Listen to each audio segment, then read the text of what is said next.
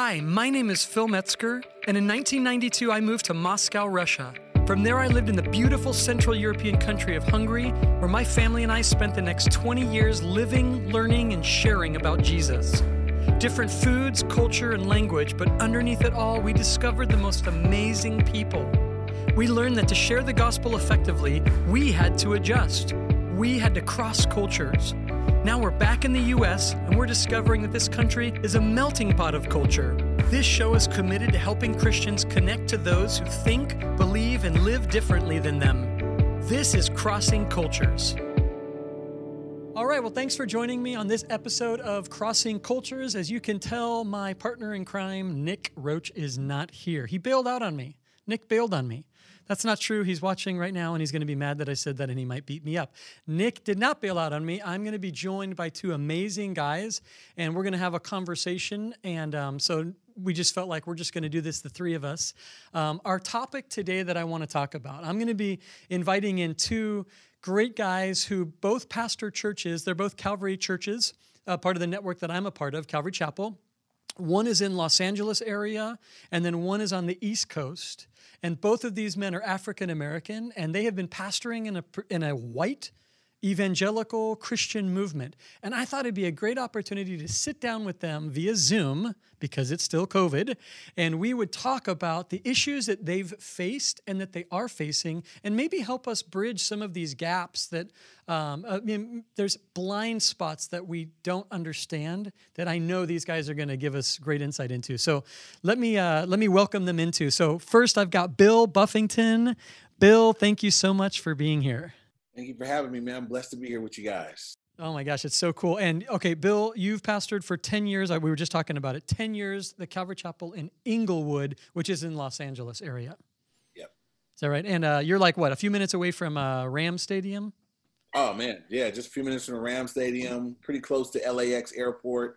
For anybody that's coming there, about 10 minutes from LAX, 10 minutes from the new stadium. So. Okay, now wait, I'm in San Diego, so I said the Rams Stadium. Is it also where the Chargers are playing? That's how ignorant I am. Or no, they're not playing here? I hope not. You hope not. Okay. I don't know. I don't know either. But I hope not. They got booted. They left San Diego, and nobody's got a home for them. That's the way it goes. And we're also joined by Tony Clark. Tony Clark is a Marine. And Tony Clark, yep. And Tony, you pastor Calvary Chapel Newport News in Virginia. Did I say that right? Yes. Newport News, Virginia. It got its name from when Christopher Newport used to come over here on his ship, and he would bring the news. And so that's how it got its name, Newport News. And so, So we're definitely thankful to be here. Thank you for having me on. And we are about to celebrate our 26th year of starting the church here. Wow! Congratulations. Yeah, next month will be 26 years. Wow, that's a big thing. And you started that church. You guys both started the churches that you're in, correct? Yes. Yeah. We started it. I was on staff at Calvary Vista, where Brian Broderson was there. And I left in '94 to come here. I was the first Black senior pastor on the East Coast. God graciously allowed for me to pave the way for a lot of the guys, starting out. So I've seen a lot in these years. I've seen a lot. Wow. And okay, that's what we are gonna tap into and learn from you guys. So the reason I thought this would be an important conversation is because our movement of Calvary Chapel began in what was referred to, or what we call today, the Jesus People movement, where a bunch of hippies and drug addicts, and, it was like the sex, drugs, rock and roll time. And all these like kind of counterculture people were getting saved and getting plugged into the churches. And then out of that, these guys are getting raised up, and now they're going out and starting churches. And I don't know what the number is now, but there's a couple thousand Calvary Chapel connected churches around the world. And this church that started in Orange County, California, is now a kind of a global phenomena, if you would, and it's made up of like so many languages, so many cultures, so many different contexts. What started as one thing is now like blossomed into thousands of different expressions of the gospel. And so here we are now. We're all in the U.S., different parts of the United States. And you guys, and both of you have been a part of the movement of Calvary Chapel for a long time. Bill, sorry, let me start. Tony, you started at Calvary Vista. Was that because of your experience being in the Marines? Yeah, when I was still in the Marine Corps and I came back to the States from Okinawa, Japan. I was stationed at Camp Pendleton. I didn't know anything about Calvary Chapels at that time. I was a assistant pastor in a Black Pentecostal church in Oceanside. But my drive from Oceanside to the part of Camp Pendleton that I was on was an hour drive. I wanted to listen to some Christian radio, and I found K-Wave. And it was as I was listening to K-Wave and I heard teaching for the very first time. You got to understand, in the Black community, there's a lot of preaching. But if you want any teaching, you got to go to Sunday school. But there's not teaching from the pulpit. And I heard teaching for the very first time. I knew that I didn't fit into the common Black Pentecostal scene. I never did fit in. I always wanted to teach some kind of lesson, and I didn't know really how to do that, but I just wanted to. So as I was listening to K-Wave on my hour drive to work, I said, this is it. I said, wow, I never heard this before. Wow, listen, I didn't know that. I was blown away. Every day was like a Christian seminary for me, not knowing anything about Calvary Chapels or anything like that. So as I was pretty much, part of the Black Pentecostal church, whenever I did have an opportunity to speak, I tried to teach. And then after around 2 years of God working in my heart, really, I had been at that church for about 4 years. I just said, you know what, I had to pass Calvary Vista to get to the church that I was serving in. And finally, I just said, you know what, I'm going to start going to this Calvary Chapel here. And it was Calvary Vista at the time. And of course, I talk about how later I end up, after 2 years of being there, I was asked to come on staff, and that was in August of 1991. And so from 91 to 94, I was on staff, and then I came to Virginia, and I can talk about how I got to Virginia a little. That's awesome. And Bill, you were at Calvary Downey. Was it Calvary Downey you were at before, or what was your journey? Similarly, I got introduced to Calvary Chapel through the radio. I was in a Black Baptist church, which is like a Black Pentecostal church without tongues. But I was listening to K-Wave, the guy that led me to the Lord. I used to rap. He said, man, don't listen to that no more. He turned my dials to K-Wave. And when I would go to work, I would listen to K-Wave at my workstation. And I found that I was outgrowing the church I was in because of the radio, that just taking in that teaching all day. I was, 8 hours a day, I was getting fed, through these different all the personalities on K-Wave. And eventually I tried one other church, and I just said, man, I got to find a Calvary Chapel. Realized there was none in the inner city, LA, Inglewood, Compton, Watts, Gardena, Hawthorne, there was none. I ended up at Calvary Chapel Downey, and I really wanted to go to Bible college as well. But I was there for about a year, and then I went on staff there. I think I got there in 99. I went on staff at Downey full-time in 2001, and I was on staff there until I left to plant in 2010 while we were sent out to plant Calvary Chapel Inglewood. Wow, that's fantastic. And that's a good, let me just say that's a good point, because I remember the same thing happening to me as I was listening to K-Wave. I began to outgrow the church that I was serving in. And the same thing happened with me through the radio, through the teaching. Wow. That's powerful. What a powerful witness that is. I never heard that. That's really cool. So it's 2020, right? We're talking here. It's 2020. This is the craziest year anybody's seen in our lifetimes, most likely. COVID, we all got locked up, and then George Floyd, Ahmaud Arbery, it blew up with all these just tension and frustration, and finally, kind of like a voice being heard once again. A lot of white people like me are discovering how hard and how bad from a very, from a white perspective, we're discovering like, wait, things are not good. Things are not okay. And you kind of have this idea, oh, things are not good. Things are not okay. But we're getting better. But to realize like, but we're not moving in the right direction very quickly. And there's no reason for these things to be like this. And my focus, my heart is to see Christians learn how to engage with people who might think, live, and believe differently than they do. And so it's taken me down this kind of passion of interculturalism, which has been my life overseas, realizing this is a big issue here in America.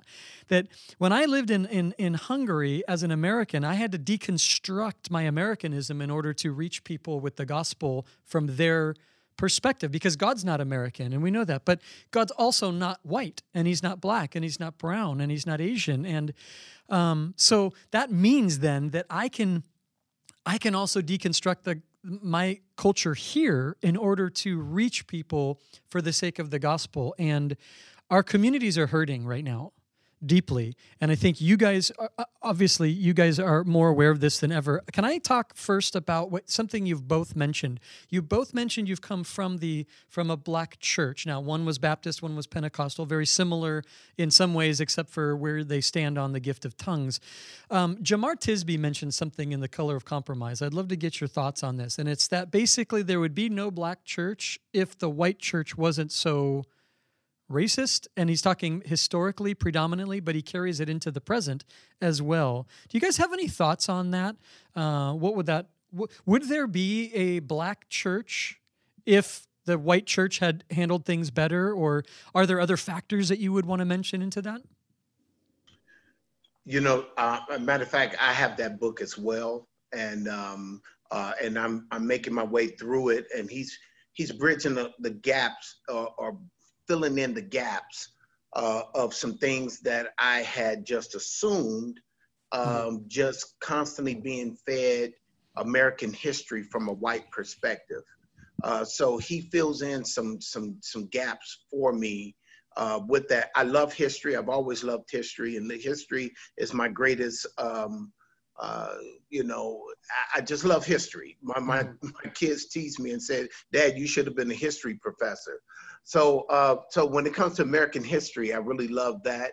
And so, but he filled in some gaps. And I believe, I said this before on radio interviews and stuff, I said that racism, the church needs to fix this issue of racism, because the church is the one who allowed it to take place in 1619.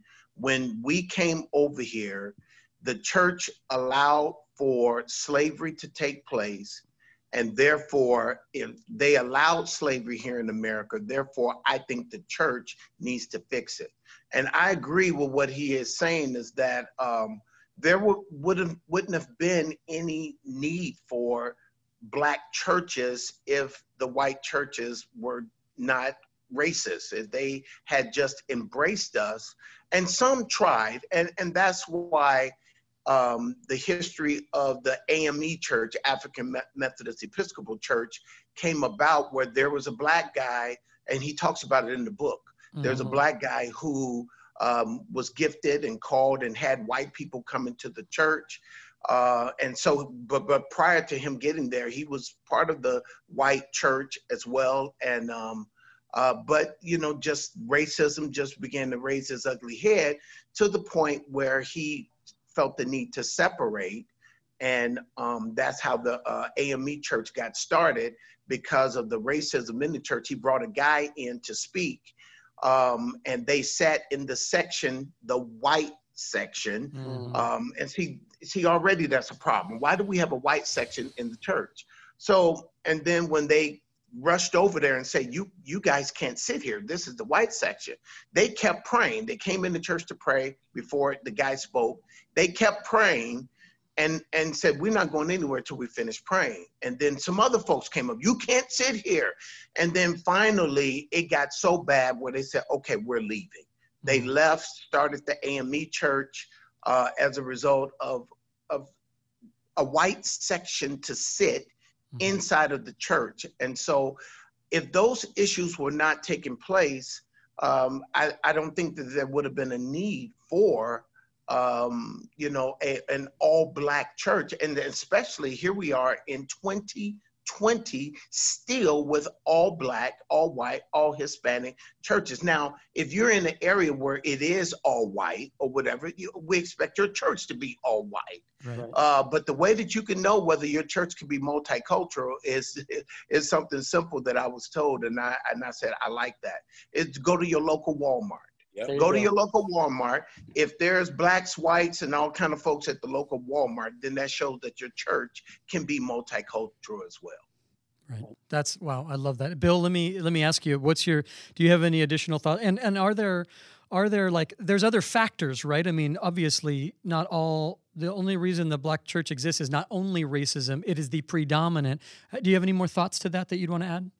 Yeah, I mean, obviously, historically, there was a time when blacks weren't welcomed to worship at a white church. So, which is crazy. It's like these are supposed to be Christians, but the racism ran that deep. So racism was in the church, the white church. So blacks weren't welcome to come and worship there. So that brought division at that point in time in history. Now, you'd like to think that never existed. Some people pretend as though it never did. But also, I used to be real down on, how come we can't find the type of teaching in the black church we find in the white church? But then I found that blacks also, this also trickled down into education, where blacks weren't able to go to your white seminary. So people like Dr. Tony Evans, there were places when he was getting his education that he was not welcome. Right. He had to get his somewhere else. And so, and those are things where people say, there's no such thing as systemic. Yeah, there is. Yeah.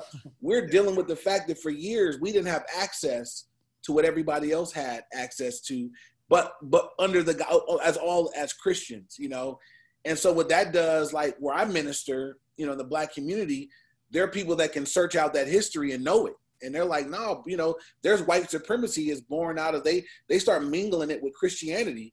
And so it's a roadblock to the gospel when we're preaching. They're like, no, that's the white man's religion. That's their thing.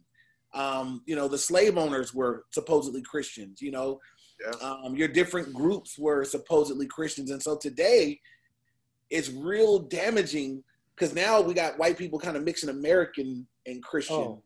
And so it's like, just let Jesus be Jesus, because there's obviously a lot of things in America that are not, they're not as warm and welcoming to the people that, if you're not a white man, it's not as wonderful as it is, it's not as wonderful for everybody else, So, I definitely see those challenges. And so we're living in a time when so we have all this history of people being penalized basically because of the color of their skin. So we end up with a situation where, one, the education becomes a problem, as you mentioned. I love that. That's really helpful to understand. I don't think a lot of people have equated it that way. Where is the teaching? Some of that has to do with the fact that there's been no opportunities for just being educated in that. But you two are both pastoring in a white movement. Like Calvary Chapel is pretty white. And I could take the word pretty out of there. It's just white. And so let's talk about this from maybe both sides, because the three of us, we know all the leaders within the movement, and everybody, there's a lot of love and there's a lot of wanting to learn and grow from among some of our great leaders. Why do you think that is? Why has the movement, and I think this will go beyond just our own movement, okay? I don't want to just focus on it's not a Calvary issue, but why then today, a movement that started 40, 50 years ago, why don't we have more black pastors in our movement? Yeah, that's a great question. And And we cannot expect for the big boys that I call the original guys. We can't expect for them to do it. You got to understand that Calvary Chapel started in, Costa Mesa, in Orange County, an area that has less than 1% Black, less than 1%. So those guys went out and started churches all around. And of course, the churches that they started is going to be white. And the issue is that as they are going out pastoring churches, and they're going to be in suburbia USA, you got the inner city that's hurting. And sure, they would throw some money at and try to do what they can to help, but then they go back to suburbia USA where they live and where their all white congregations are located. And here's the thing. Because I talked about having a multicultural church, I talked about that around the country as well, is that there's a certain sound that is associated with every culture. There's a salsa merengue style with the Hispanic culture. There's a gospel R&B sound with the Black culture. And so you have these sounds. And so you have Calvary Chapel, strum along on the guitar, do their thing. That's what they do in Southern Cal, they strum. And you go in the Black church, there's nobody playing no guitar. It's an organ, keyboard, it's those types of things. Sure, somebody's on the guitar there in the background somewhere with a lead guitar or bass. That's about it. If you have that, but for the most part, it's choir driven. So, what I did was, all I knew was when I came from Southern California to come to Virginia, all I knew was strum alum on the guitar, Maranatha music and all that kind of stuff.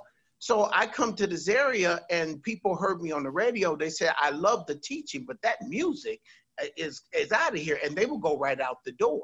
Or some would hear and then they would begin to like the music, like the worship. So seeing that is the case, there are sounds associated with every culture. And so Calvary Chapels are just that Southern California, strum along on the guitar. They took that, those original boys took that and went around the country and just perpetrated that. And then when Blacks or other cultures come in, they're like, I can't get down with that. And so that's why here we are, for us to step out of the Black church, which is more, demonstrative in their worship of God. Everything is loud and crazy and that sort of thing. And so, but that's just our culture. And so they come to Calvary Chapels and see all white people. The music is all white to them. The teaching is all white. And so they go out the door and say, let me go down the street. So, but when you got somebody that's like me or Bill that's been grabbed through the teaching, we're like, okay, we know this music is not what we used to, but we're starving for that teaching, that word. And so it began to grow on us. And I've told people so often that there's a huge difference to me between worship and praise. Worship is us pouring out our hearts to God for all that he's done for us. Praise is talking about what God has done for us. There's a lot of praise that goes on in the Black church, and we sing about those things God has done for us, and that's rooted back in the slavery times and how God brought us through and all that kind of stuff. So there's a huge disconnect between the worship and praise in the Black church and the white church, and therefore because of that, it will draw all whites to the worship. And then the praise, people are going down the road, Black people going down the road and say, I got to get my praise on because what's going on here at this church? No, that ain't it. And so then there's this thing where they will love the teaching in the white church, but they want the praise in the Black church. And so some would come to our church in the early days and say, we're coming here for the teaching, but we'll go down the street for the praise and for us to get our jump on and run around a little bit. And so that's where a vast disconnect begins to take place. I can go on, but I'm gonna let Bill. No, that makes a lot of sense. So it's almost like our churches, and then I want to hear from you as well, Bill. Our churches are, this is in cross-culturalism, we call this assimilation. We're expecting people to assimilate to a particular style. It's not about the gospel message, but it's that, hey, this is our style. If you like that, join into our style. And we've been having to grow as a movement into, we can't make people fit our style. We might need to adjust our style. Bill, you have any additional thoughts to that?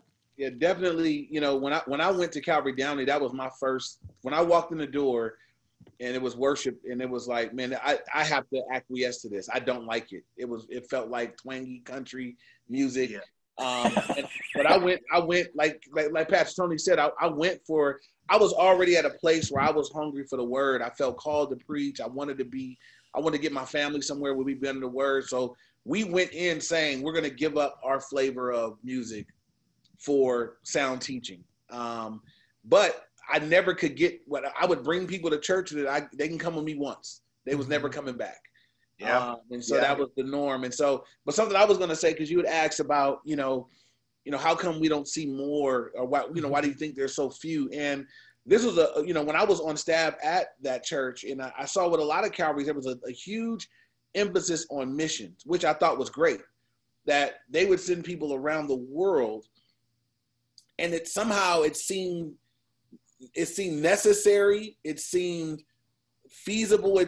But then, I mean, I was begging to go 15 minutes down the 105, and there just wasn't as much of a heart to see that happen for a long time, for whatever reason, and so I was even frustrated at a church where, as a pastor, you did a mission trip every year. I'm going to Russia, Japan, Mexico, and I'm like, can I go to Inglewood? I want to go to Inglewood. There's a need right there, and eventually I was able to do that, but and I can't speak to why. I don't know why, but I do feel like that it's like something is missed. It's like it's something it's right, 10, 15 minutes away from, where a lot of these guys are at.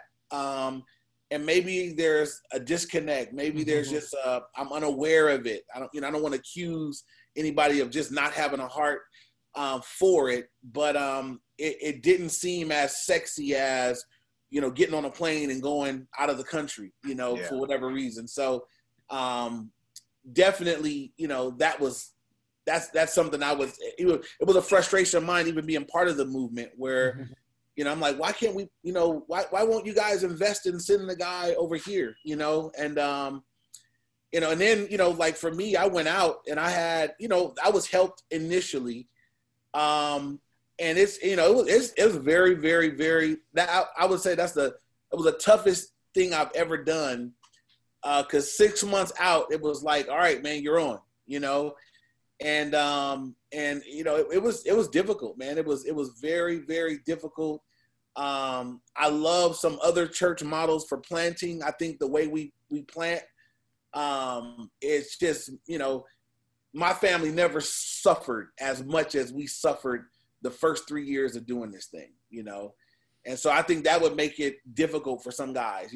For me, arguably, it'd been easier just to stay on staff at the white church, but I felt called to it, As the guy that I was the guy in Russia. So sorry about that, Bill. I was the guy over there. No. I'm thinking about that because I'm in my own mind this whole time. I spent 22 years over in Eastern Europe and that part of the world.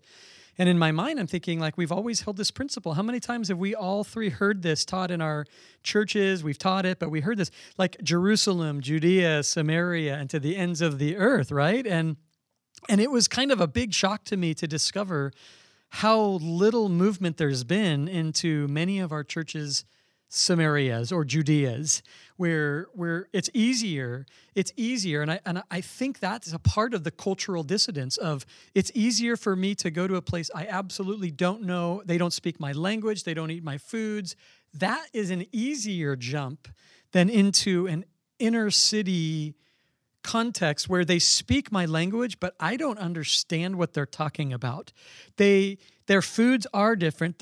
It's more demonstrative. That was a good word that was used. It is a different culture, but it's America, and it scares me maybe. And I don't think it's just I think inner city, and we can say, I'm not sure that, and I'd love your thoughts on this, that it was only it's not a color issue as much as inner city is a different world.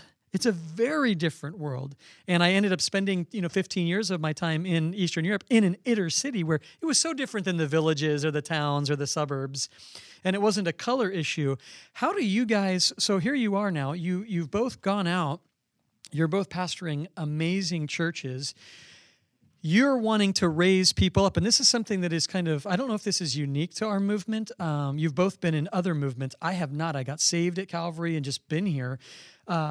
I see that a lot of our pastors are the homegrown thing, right? Like guys get raised up from your church and then they go out. And I guess I almost feel like, is that part of why we haven't seen as many African-American pastors to this point? Now it's happening more because you're the ones raising them up. Is it possible because they didn't find a home in the church? It didn't fit for them. And now they're discovering these things. Is that possible? Does that make sense? Yeah, it does. It does make a lot of sense because if you don't have a lot of, Black people coming to the majority white Calvary chapels, then how could they be raised up to be sent out? So right. It's left to us. And I was telling the guy that's down in San Diego as well with you down that way. And I said, bro, if we don't reach our own people, I said, do you expect for the other guys down there in San Diego to reach them? I said, we have to reach them. And if right. you have a disdain for your very own people and our culture and where we came from, then how would others be raised up to go out and teach our communities how to teach the word of God? And I just said, I'm not going to expect for the big boys, the original guys, to raise up people like us. I said, it's our turn now to do that. And if we're not willing to do it, then, one thing I will say is that I remember years ago, the few of us Black pastors, we would be at a conference, we will always find each other, and we will always huddle together. And there will be a quiet kind of chest sticking out when we used to say, yes, our church is majority white. And there will be almost a subtle rejoicing that we being Black is pastoring a majority white Calvary Chapel church. And there will be a little pride there. But the Lord has made it clear that he wants to reach our people as well. And we know it's clear. Jesus said, if I be lifted up, I would draw all men unto myself. And we know that is speaking about being lifted up in the crucifixion. The application to that, if he's lifted up in the teaching of the word, in the volume of the book is written of him, he would draw all people unto him. So when we teach the word of God, it draws everybody. But what keeps them there, music has a lot to do with it, and then how we make other people feel when they're there. If we make people feel that they are some kind of outsider, or this is how we do church, and you come in, and if you can pick up what we're putting down, then you can stay. But if you don't, you can go down the road to the next church. And so a lot of that has a lot to do with why a lot of Black people are not going to the majority white Calvary chapels, is how they are treated. Not that they be treated badly, but it's just how we feel when we go to these all white churches. Then if we don't feel the warm and fuzzies and that we are welcome there, we'll just go out the back door, unless you have people like me or Bill who is hungry for the teaching of the word, and we'll put up with anything to get, almost anything. Right. You had to fight through though to do that. Oh, sure. When my wife and I first came to Calvary Vista, there was only 5 Black people at the entire church of 3,000, and my wife and I were 2 of the 5.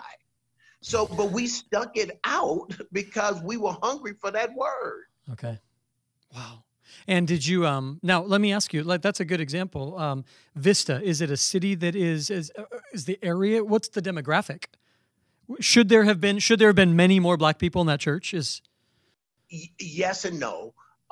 It's a majority white, Hispanic, and there are some Blacks there. The Oceanside, which is only a stone's throw, is more Black that way. But the driving distance is nothing. It's 5 to 10 minutes. You're in Oceanside or you're in Vista. So, but here's the thing, and I tell pastors around the country, if you want more Blacks to come, you have to put Black people in visible positions. Not just for the sake of putting them there, that they be qualified. I know when I came on staff in 91 and Black people saw me either doing announcements or teaching, filling in teaching, they said, oh, okay, even though this is majority white, they have a Black person up there. So therefore, it's okay for me to be here. And more Blacks started coming to Calvary Vista as a result of that. Wow. And so, and that's a huge thing. So for us, you have to put Black people, or if you want a multicultural type of church, you got to put them in visible positions, parking lot, the ushers, greeters, assistant pastors, doing announcements. And that way, people of that culture will see, hey, it's okay for us to be here. This is a safe place. And then they will start coming, and I saw that. Do you guys we need to add you to the worship conference. We need to learn how to lead worship in other ways. Because I feel like that's a big, I don't know, I mean, because I'm bored of our way of doing worship. I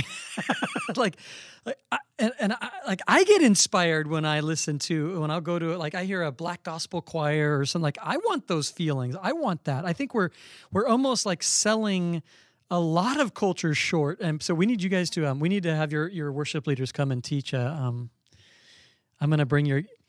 That's funny that you say that because but here's the thing: if you would look at all the worship conferences, and Bill's been around long enough to know this as well.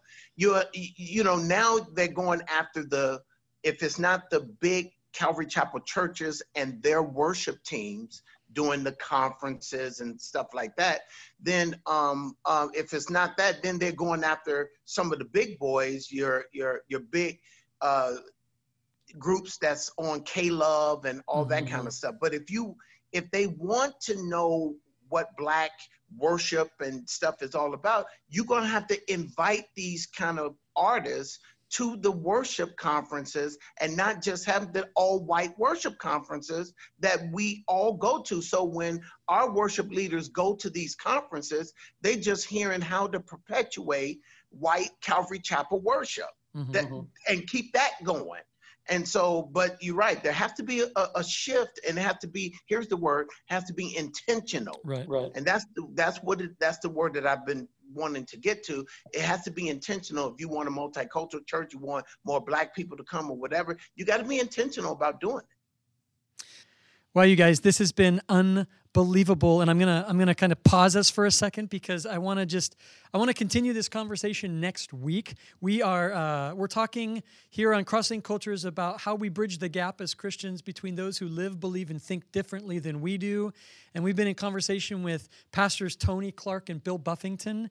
And what I'd like to do is continue this conversation next week. We're going to talk about issues like Black Lives Matter and politics and nationalism within the church. And I know it's going to really be a blessing to you. If you've not already subscribed to our podcast, please do. It's also on YouTube, as well as you can follow us on social media on Instagram at crossing.cultures. Thanks for being with us today.